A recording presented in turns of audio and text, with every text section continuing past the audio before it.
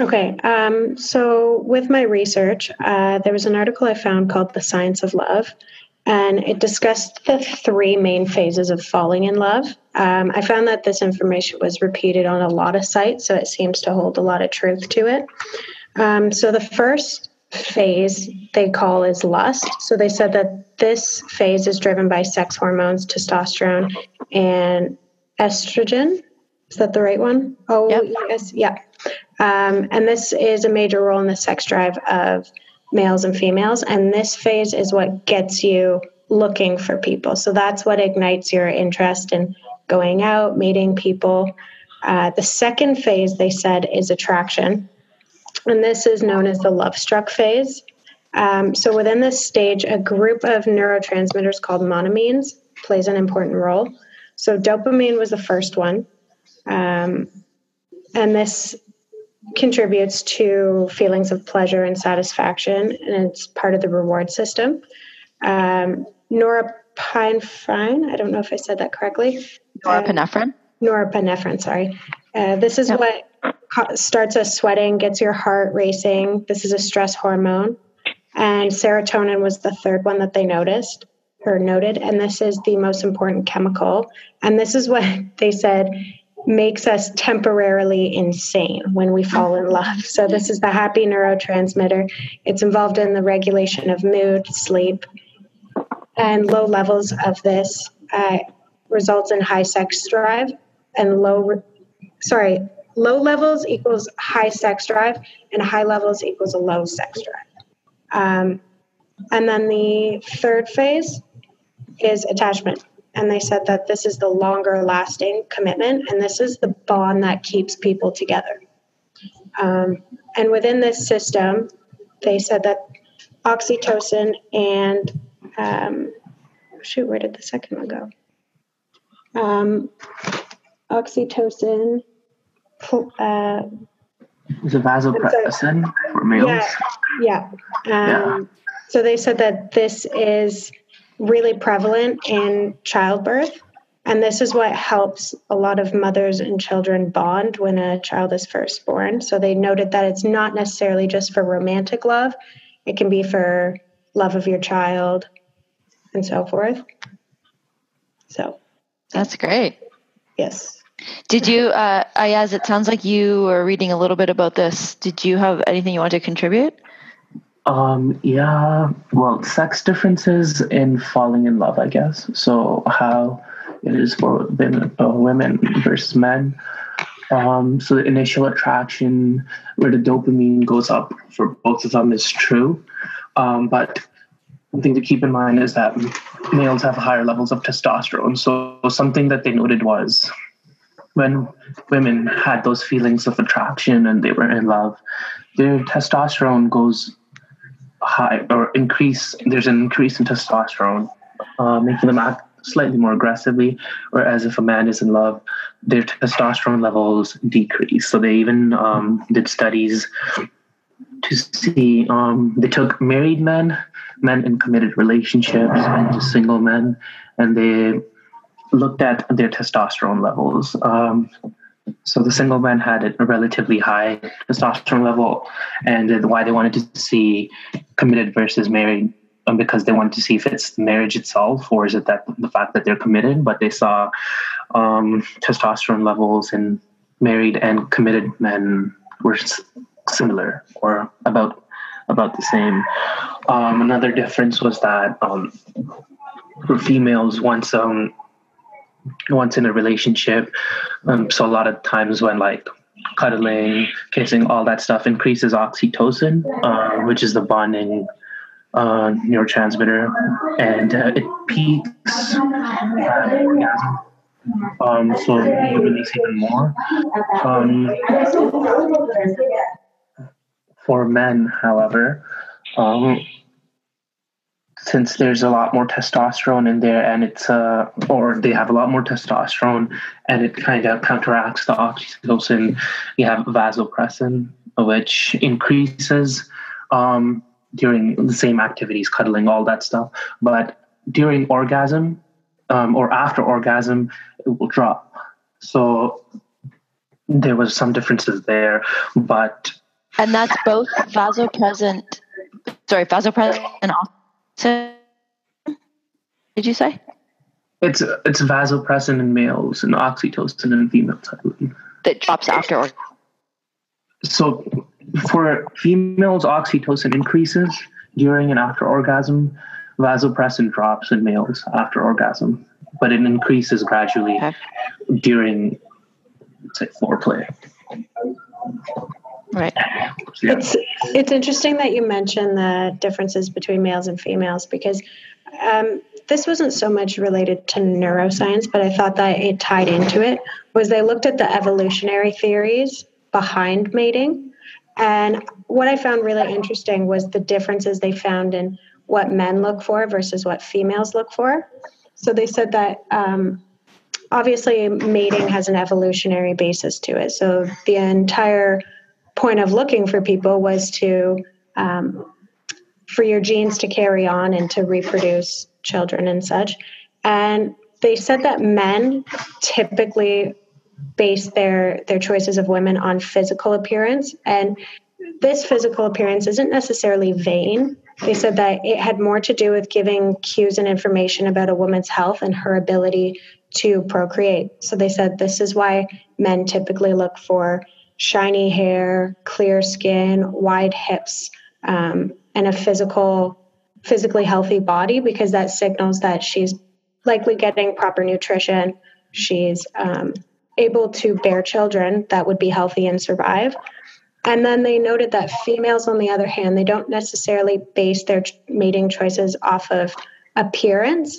They usually base it off of things such as their significant other's ambition, their social status, their drive, because way back when, women stayed at home, so they needed to find a male that was able to provide them with a roof over their head, water, food, and they actually said that this is why sometimes attractive women will end up with men that are not necessarily at the same level of attractiveness. So they noted that this is an evolutionary basis and not so much a vanity thing, which I thought that was interesting, because I've noticed it in a lot of people I've encountered. So. Yeah, I believe it's deeply ingrained in our mammalian brains is that difference, especially for men. I think about 80% of it, the attraction or whatever it is visual compared to women. So they incorporate a whole bunch of things, or for them it's multifactorial, I guess. So whereas for men, a lot of it is just based on visual. And something that we know of, like our culture, like these days, is obsessed with wide hips or whatever. Yeah. There's a good reason for that, because wide hips, they do indicate fertility and just how what the condition is for that female to be bearing a child. So for them to bear you a healthy offspring, for you to pass your genes on. Another interesting thing that I found was that how women and men treat sexual relationship differently, or at least in a general sense. I mean, where for men, especially in their younger years, or in general, they would want a lot of partners. They don't want to exactly commit immediately. They want a lot of partners, whereas women, they tend to get into relationships and then stick with that one partner and then build a relationship thereon. Not to say men don't do that too, but especially in their earlier years, they do a lot more exploring, I would say. And the reason just for that is because, evolutionarily speaking, again, the fastest way or the most efficient way for a male would be to have multiple partners to spread their genes and to have multiple offsprings, whereas for a female, they can't do the same because they actually have to carry the offspring for 9 months. So in that case, they would need a partner who would be, while during their pregnancy, they can rely on to take care of them and their nutrition and their any other needs. Now, I'm going to take this in a bit of a different direction for a second. There is someone I was reading about in this area. Her name is Helen Fisher. She's done a lot of research work around this whole topic. She took, for example, a group of 2,500 college-level students and used functional magnetic resonance imaging because they were trying to find out. The question actually was, is love from the heart strictly, or does it impact brain region? And so what she did was she did this fMRI exam on these students, and they gave them pictures of, let's say, their boyfriend, girlfriend, or somebody they would love versus somebody who is a colleague of theirs, and actually watched, and there was quite a number of regions that had lit up in the brain when they examined the pictures of the people they were in intimate relationship with. Do you remember which areas of the brain they saw were more active when they were? I am just trying to look because I want to make sure that I actually pronounce this properly. One of the nucleus that has to do with the reward system. A lot of what you did. The nucleus, is it? Go ahead. Was it nucleus accumbens? Yeah, that was actually mentioned in there, and there was another one as well. I just hadn't gotten to that one yet. We may have actually found the same study, possibly, Chris, or maybe this was just a summary of the one you found, but it was again with the photos. And they mentioned the other one was caudate. Caudate, yeah. Nucleus.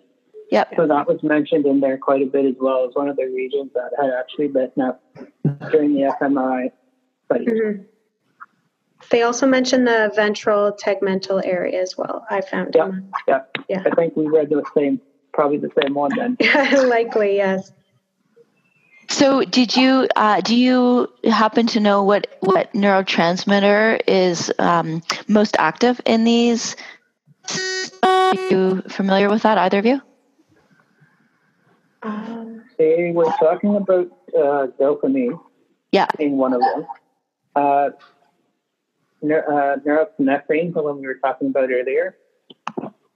And not particularly in this one, but I also did read about the one that Ayaz mentioned, Oxytocin. Yeah. I had here as well, they mentioned the stress hormone cortisol, and they also mentioned serotonin as well, and the interaction between them. Yeah, I think cortisol increases during initial interaction. Let's say if you were to walk into a bar, I guess, and then you were to see someone attractive that you wanted to talk to, your cortisol would go up, indicating a higher stress level, and then you probably get the nervous, those nervous feelings of like a sweaty palm or, elevated heart rate or breathing because you're preparing yourself to go talk to them. And if it goes well, like let's say you flirt with someone and you see it getting or heading in the right direction, then you would see a dopamine increase because you'd see that, well, it was a reward because you did something, you accomplished something. So that would be targeting your reward systems. Just bonding in general. So like oxytocin would be for bonding. So if you were doing a lot of activities together or spending, quality time together, a lot of intimacies, it's just not sex driven, just general intimacy would increase oxytocin. And yeah, of course, serotonin is just is one of the most important neurotransmitters. So in mood regulation, that would play a part as well. Yeah, they noted in this one that when cortisol increases with romantic love, that serotonin decreases. Mm-hmm. And they said that this decrease in serotonin, this is what causes intrusive, maddeningly preoccupying thoughts, hopes, and fears of love. And they said that this can be responsible for the obsessive compulsive like behaviors associated with infatuation. So always being obsessed with, oh my gosh, what is this guy? Like, what is this person doing? Did they like my photos, et cetera, et cetera? Now, Amanda, I didn't find anything in there, but, based on studying the brain and whatnot, would the amygdala play a big role, or at least partial role in this mix as well? Yeah, we would expect it to. I mean, it's interesting even, like the study that Lauren brought up at the very beginning, Science of Love, was a really good introduction to the idea that there are different phases. And I think what's happening in some of these studies, looking at the different phases, and even when you started talking about what we typically say is the reward system, the basal ganglia area, the caudate that you were referring to, and the nucleus accumbens and ventral tegmental area, like these are systems that we do typically think of as reward. But some of the research that I've done in the past, and it involves looking at dopamine in these systems more from a wanting perspective as opposed to a reward perspective. And there's a slight difference there. Even, so anyway, yeah, the slight difference is that feeling, wanting something requires a desire, and, it's not entirely pleasurable, whereas reward, we think of it as being very pleasurable, but wanting a need, like that just feels different when you. And so even that fMRI study where they were shown pictures of their boyfriend, girlfriend, partner, whatever, versus just a person they know, who you claim to be in love with, you want to be with them likely. And there's a part of you that wants to, so that image would be rewarding, but more so that you have this desire to be with them. And so that could be different than the oxytocin mediated phase, where it's this like comfortability being together, this this bond, right? This that other, and feeling connected with this other half or whatever you want. And of course the amygdala, and which we know is in emotion, be part of this as well, because there are strong emotions beyond just the wanting and the bonding. But it could be a little bit of fear, that cortisol that both of Lauren and Ayaz was talking about, like that stress. There is that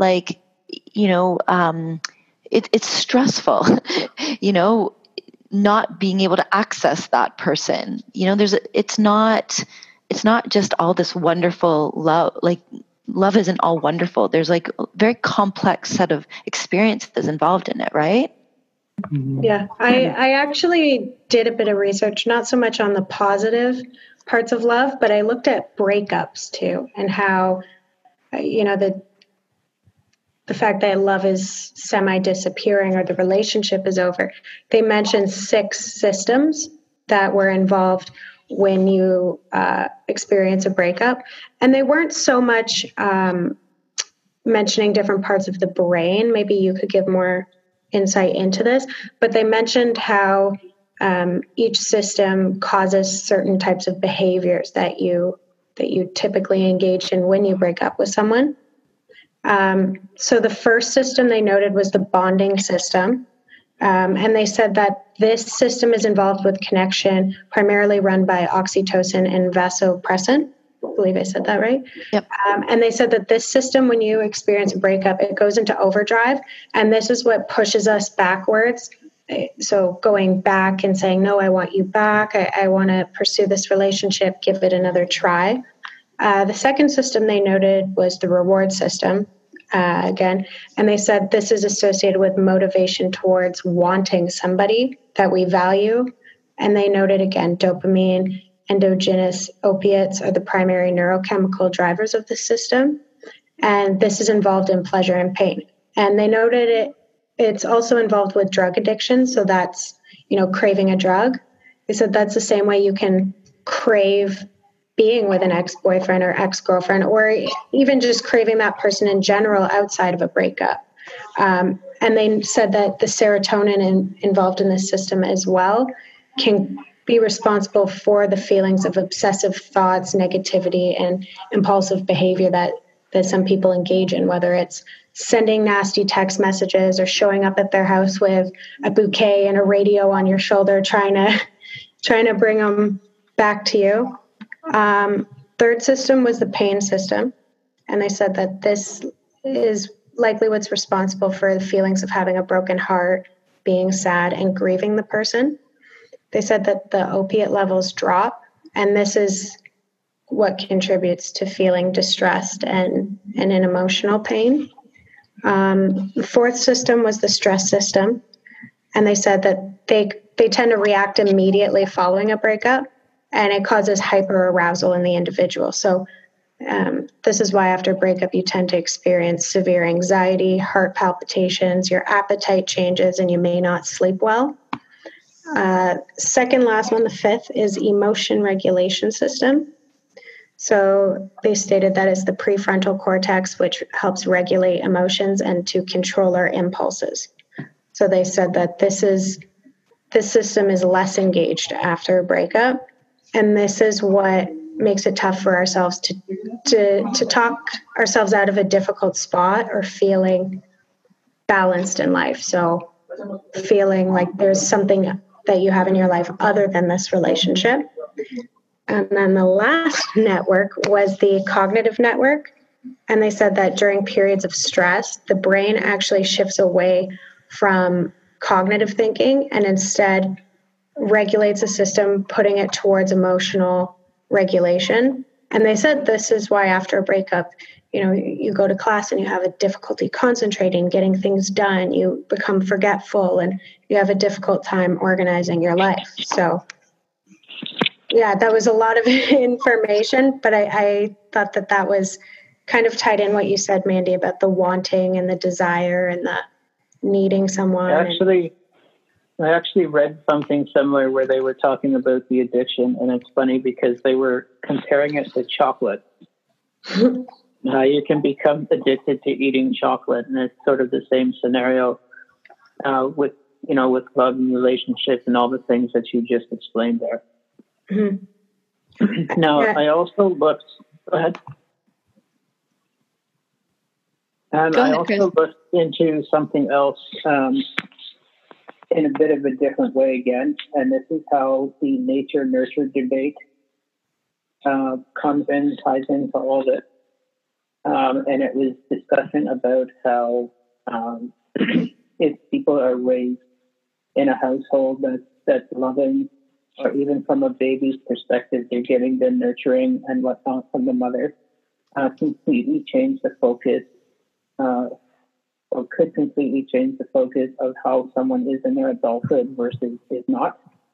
Generally speaking, someone who's grown up in an abusive household or violent, or someone that's not very nurturing, could tend to turn to be that way later on in life, around the times where things start, where puberty and whatnot, and when you start to see these attachments.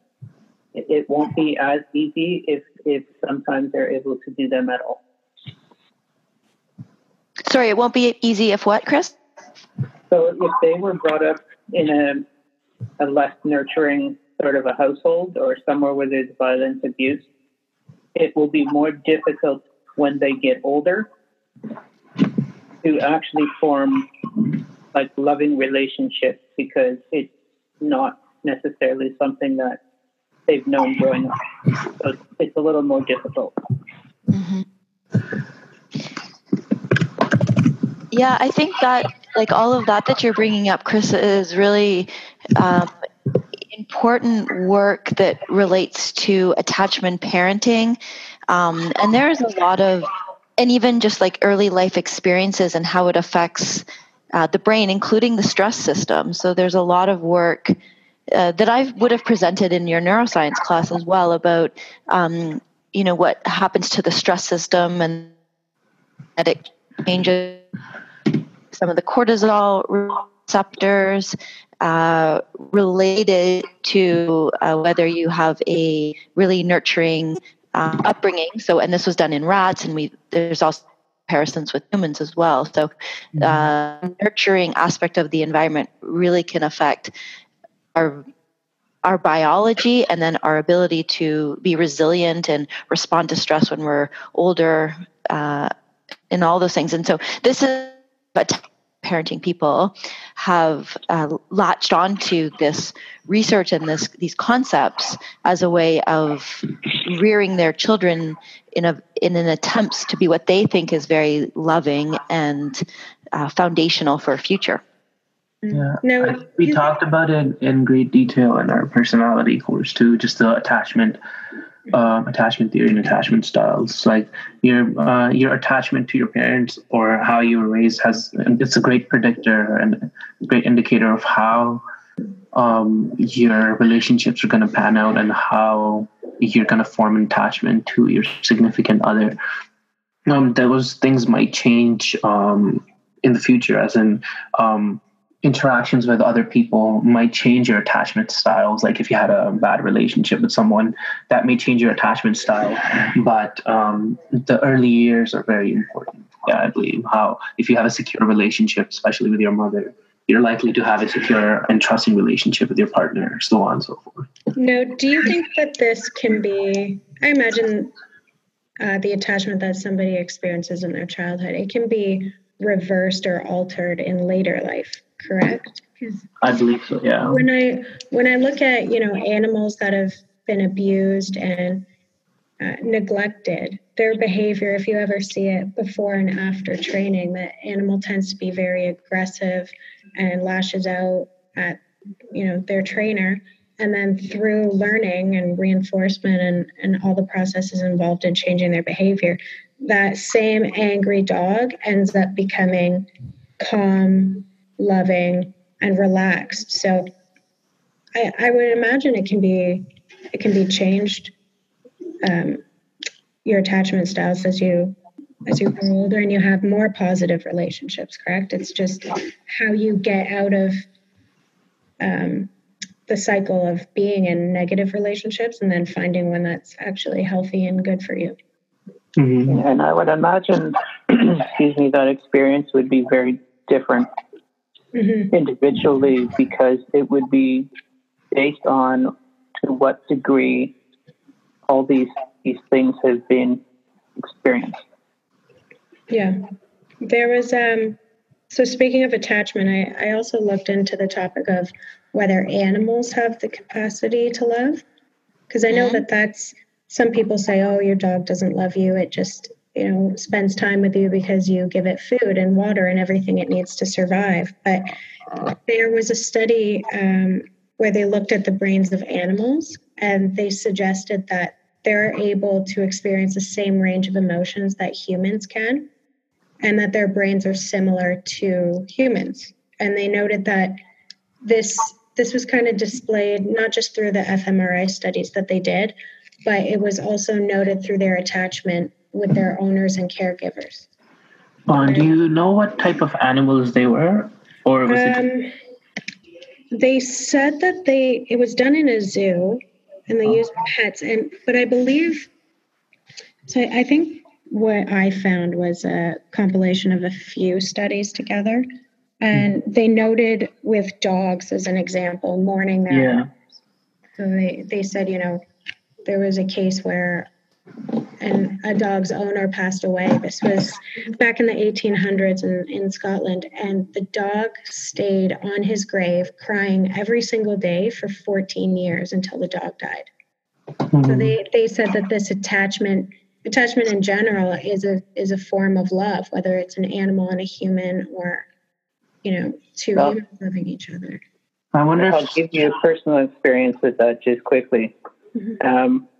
My guide dog, Romaine, very first thing that they do when we get our guides for the first time, is they have us sit in our room and just play with the dog. Pat it, do a whole bonding piece so that they can connect, because they've just come from the kennels full of dogs, they're trainers, they're puppy raisers, all the situations they've been as they've been raised. So now they're coming into us. We're new people. They don't know us. They can't trust us, so to speak. Yeah. So the whole sort of part of the first day of getting a guide dog is working on that bonding piece and letting them get to know, who we are. Mm-hmm. We feed them. We do everything so that they get to know. Yeah. And that's, sorry, Mandy, I know this kind of went in a bit of a different direction, but this is positive reinforcement and that sort of thing, no different than it is with humans and bonding. Mm-hmm. I definitely wouldn't say this went into a different. I'm happy with all this stuff. I think this is all of animals. Yeah, this is really interesting. I mean, I personally love animals. I have a dog and a cat, and I love my animals, and I always love them more than the humans around me because they're easier. Yeah. Sorry, go ahead, Mandy. I was just gonna say, like, there's a different kind of. I don't even know if I could say it's like a different kind of love, but there's a different kind of attachment and a bond, especially when it's not based on the language and the narration of life that we have with other humans. So, yeah, I think it's just with it's Romain, unconditional. It's a command, good boy, and a treat, and he's your best friend. Yeah. So, Mandy, I wonder. I feel like your dog may reciprocate your love, but I wonder if your cat does too. Actually, they said in this that cats do not act the same way. Yeah, because they looked at the attachment between dogs and their owners, like removing their owners, and the dogs apparently had a similar reaction as infants do when they're taken from their mother when they're early. Like, and by taken, it doesn't necessarily mean taken and given to another family. It just means, an aunt picks up the child while the mom goes and, gets the mail or something. But they said that the cats did not respond in the same way. In fact, they almost showed no, I wouldn't say no reaction, but they weren't distressed by it. They just kind of sat there, which I thought was funny. Sorry, and you're very distant now for some reason. Am I? Oh, yeah, well, for me, anyways. Is that better? It's maybe I didn't notice much of a difference. Okay, Mandy, Ayaz, can you guys hear me? Okay. I can hear you. Yeah. Yeah. Okay. Yeah. Yeah, I find the dogs versus cats really interesting. Ayaz, you asked about that? Do you have something to share about that? Or are you just curious? I was just curious because general behavior of from observation, cats versus dogs. Like dogs I feel like they're more engaged with their owner rather than cats. They're engaged in the actual playtime, or like if you were to play around with a cat and you'd be using like a yarn ball or whatever laser, they're more into that. Whereas the dogs, they might be into the frisbee or the stick that you're throwing, but they're also engaging with you. And how they show affection. Like, if you were to walk into your house, your dog would probably come running to you, wanting to be petted and all that. Mm-hmm. Versus a cat, it would act nonchalant. It just sits there. Yeah. I have heard that cats, I don't have one personally, but I have heard that they could be very antisocial type animals. Yeah. And so that affection piece that you're talking about, you're not going to find a cat doing what Romain does, running over to me with his bone hanging out of his mouth. Like, come on, let's play. It's not going to happen. No. Yeah. Well, apparently with these dogs, so it was within the same study, Gregory Burns, he did an fMRI neuroimaging test looking at the brains of dogs. And when they did this, they found an increased activity in regions of their brains associated with attachment, empathy, and a theory of mind in response to their owners. So they said this is why, when you leave a room, your dog tends to follow you. Empathy, they found interesting because I can't speak for everybody, but when I've been sick or I've come home and I've been really upset, I feel as though my dog Chester picks up on that right away. He knows that I'm not myself. And then the theory of mind, they said in particular, is a belief system about what others think and want, and it's continually updated. So it's in humans, but they said if it's in animals, which they noted in these dogs, they infer that dogs would typically always wonder what their owners are thinking about. So I thought that was really, really interesting. The fact that not only that they feel love, but when your dog's sitting there, it's not necessarily just thinking, okay, there's Lauren sitting at the kitchen eating dinner with my family. Chester in particular might be thinking, what's wrong with her? Is she sad? The complexity of it, we don't know. But Gregory Burns found that dogs wonder what we think. Do you happen to know what species of dogs they were looking at? No, I didn't actually. I can find that for the summary, but I would imagine it'd have to be a more intelligent dog, because I know that their intelligence kind of depends on their breed, if I'm correct. Well, yeah, and even just their attunement to humans. I think because I think about my dog Jet is a border collie retriever, and I had a really close connection with a roommate's dog that I knew for 2 years from when she was a puppy for like 2 or 3 years or whatever. And she was a Labradoodle, and, I love them both the same, but there's, Jet, my border collie mix, is very attuned to me and my emotions. But she's also a breed, obviously, that is there to serve and to be obedient and to work with humans. And that's how she's been bred, or part of how she's been bred. Whereas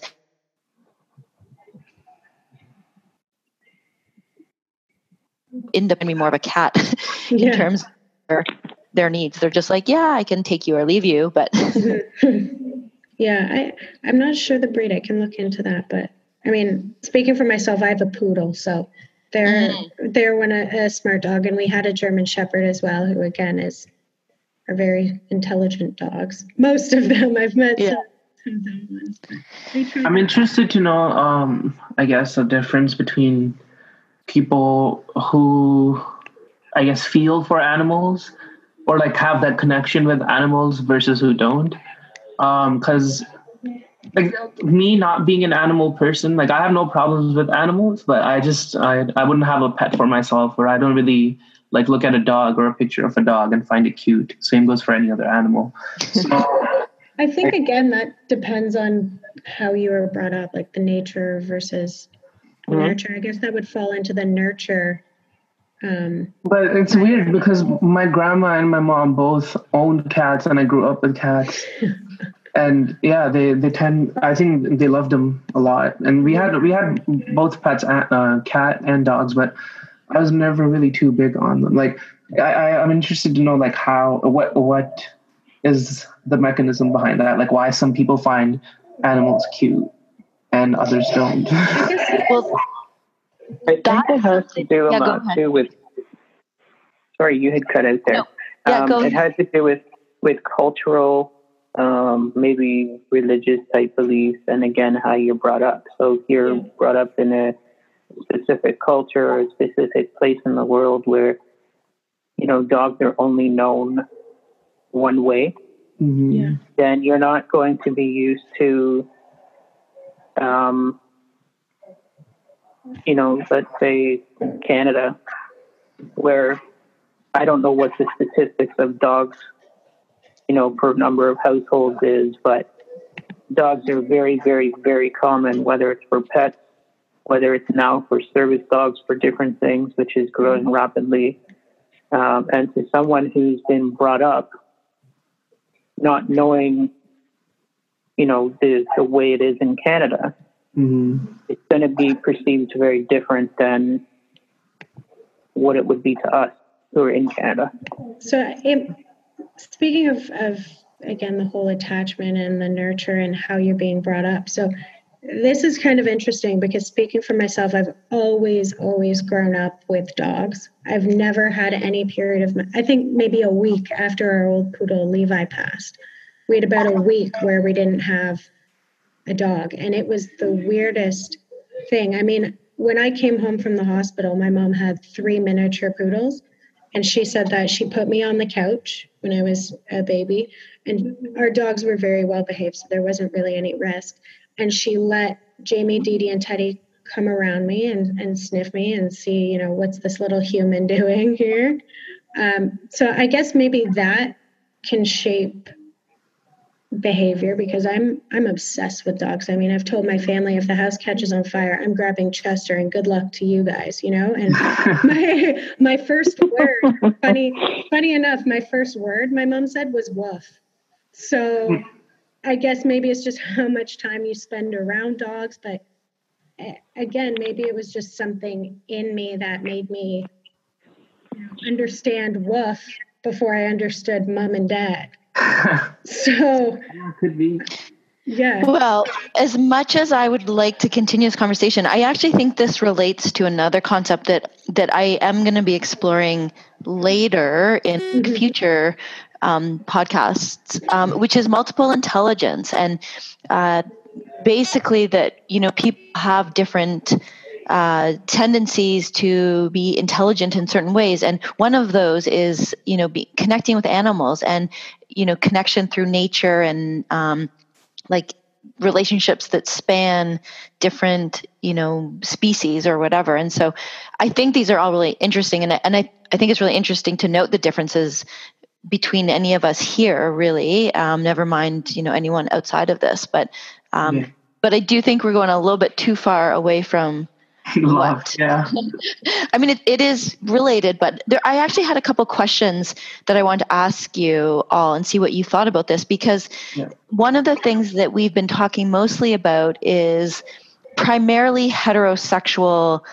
I guess not, because we've been talking about attachment, but when we've been talking about like romantic love, sounds like it's been from the context of heterosexual love. And I'm wondering if anyone found anything or has any thoughts on like homosexual love, romantic love, and, you know, come up in your research about that.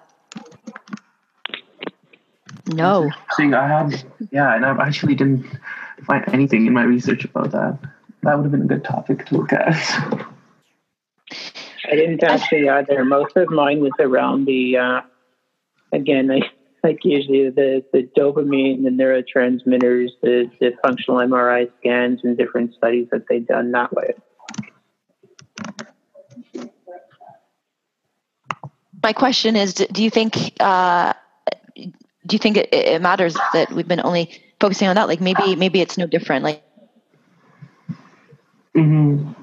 well, that's a good question, actually. Matter?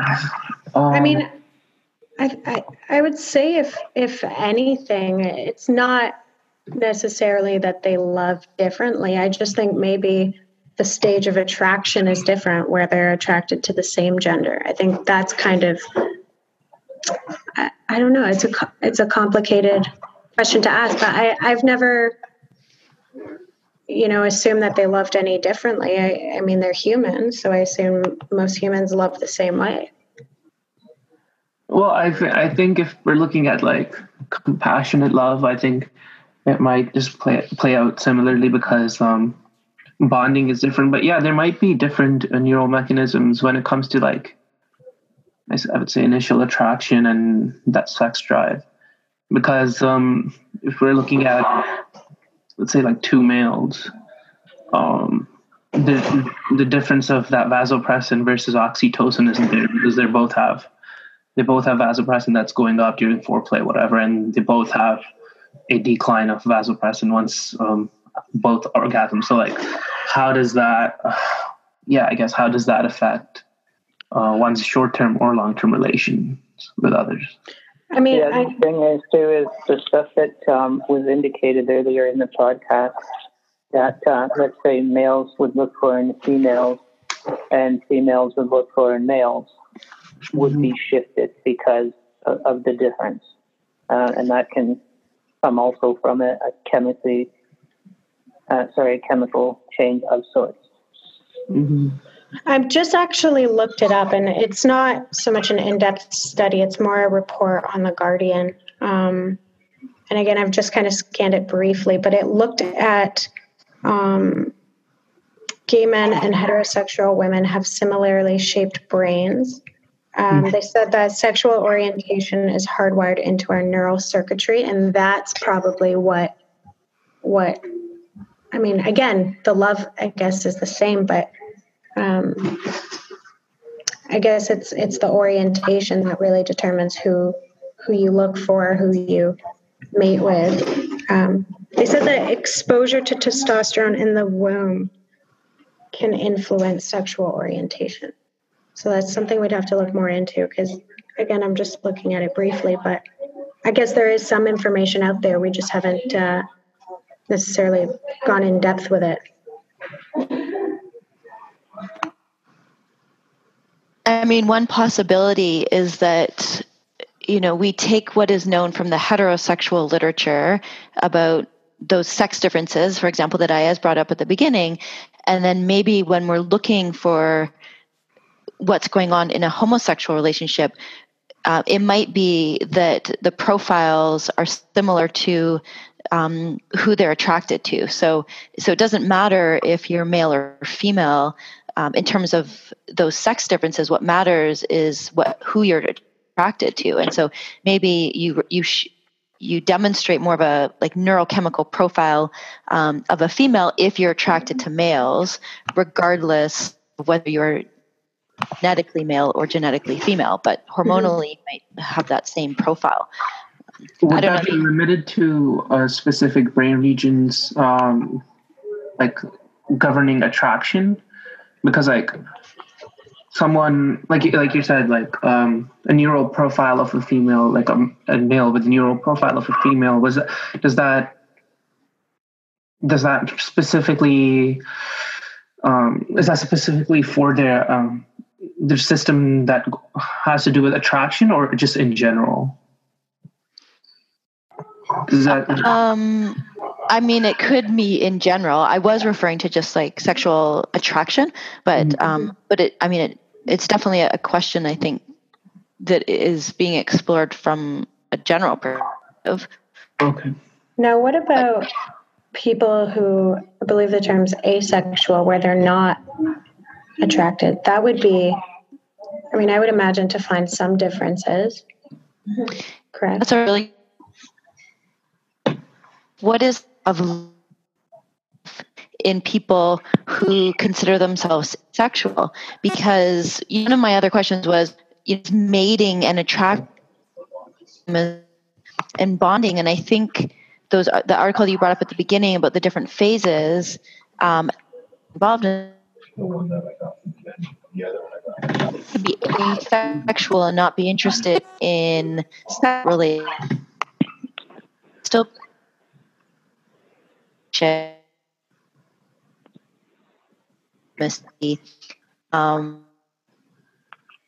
separating what is of each of them. Wait, sorry guys, is this happening for everyone that Mandy's cutting off, or is it just me?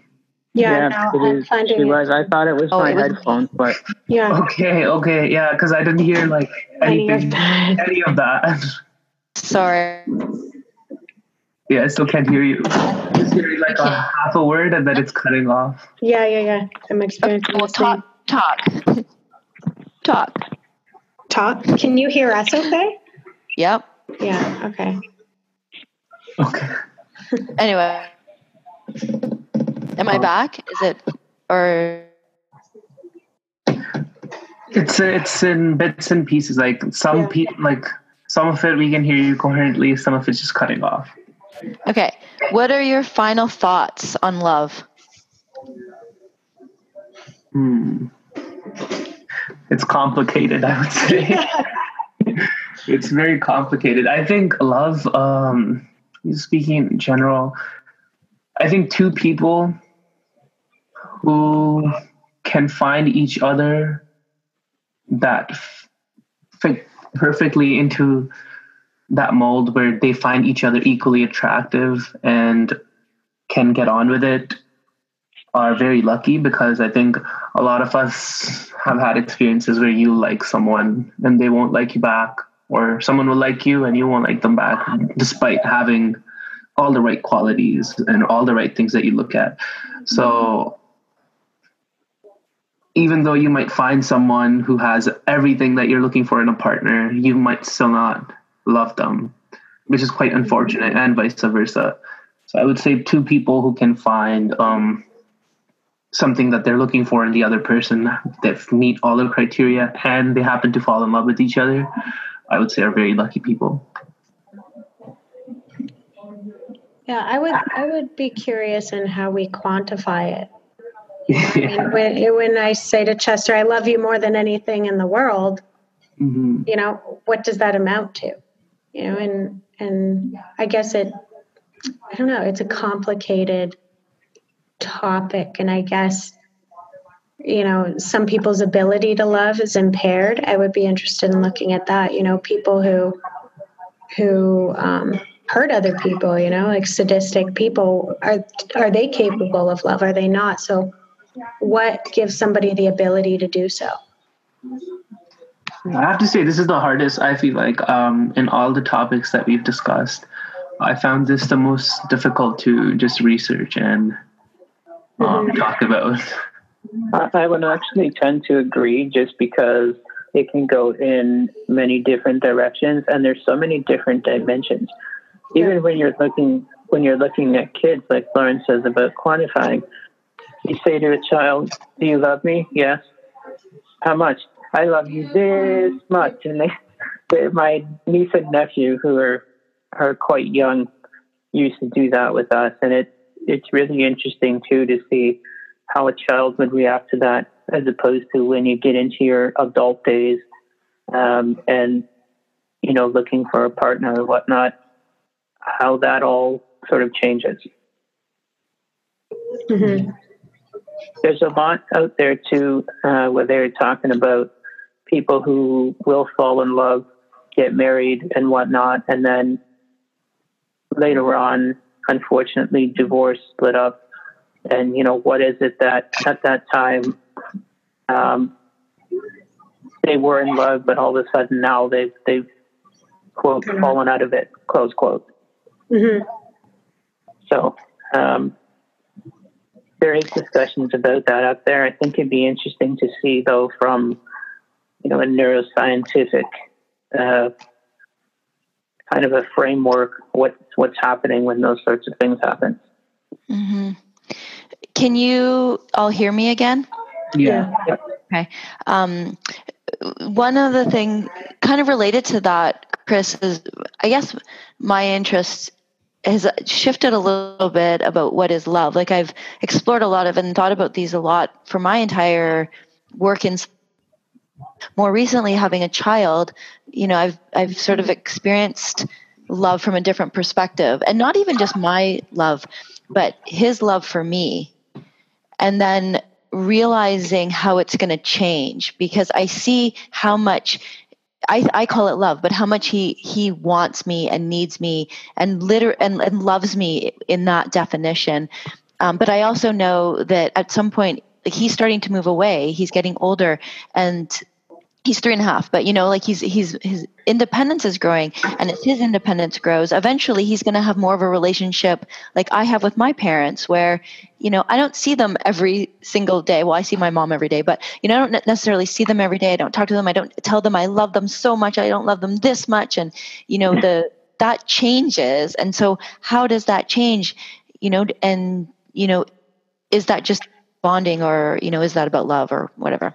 Anyway, that's where my mind is with all of this stuff at present. But I think that, I'm all of the stuff, the thinking that you all did around this, because it really is a big topic. And thanks for being courageous to explore this. And I know, we got like a little snippet of all out there. So I hope it provoked your thought, think more about this for the rest of your careers in this, and hopefully listeners can think more about what is love and start to wonder more about it from a biological perspective and a social perspective.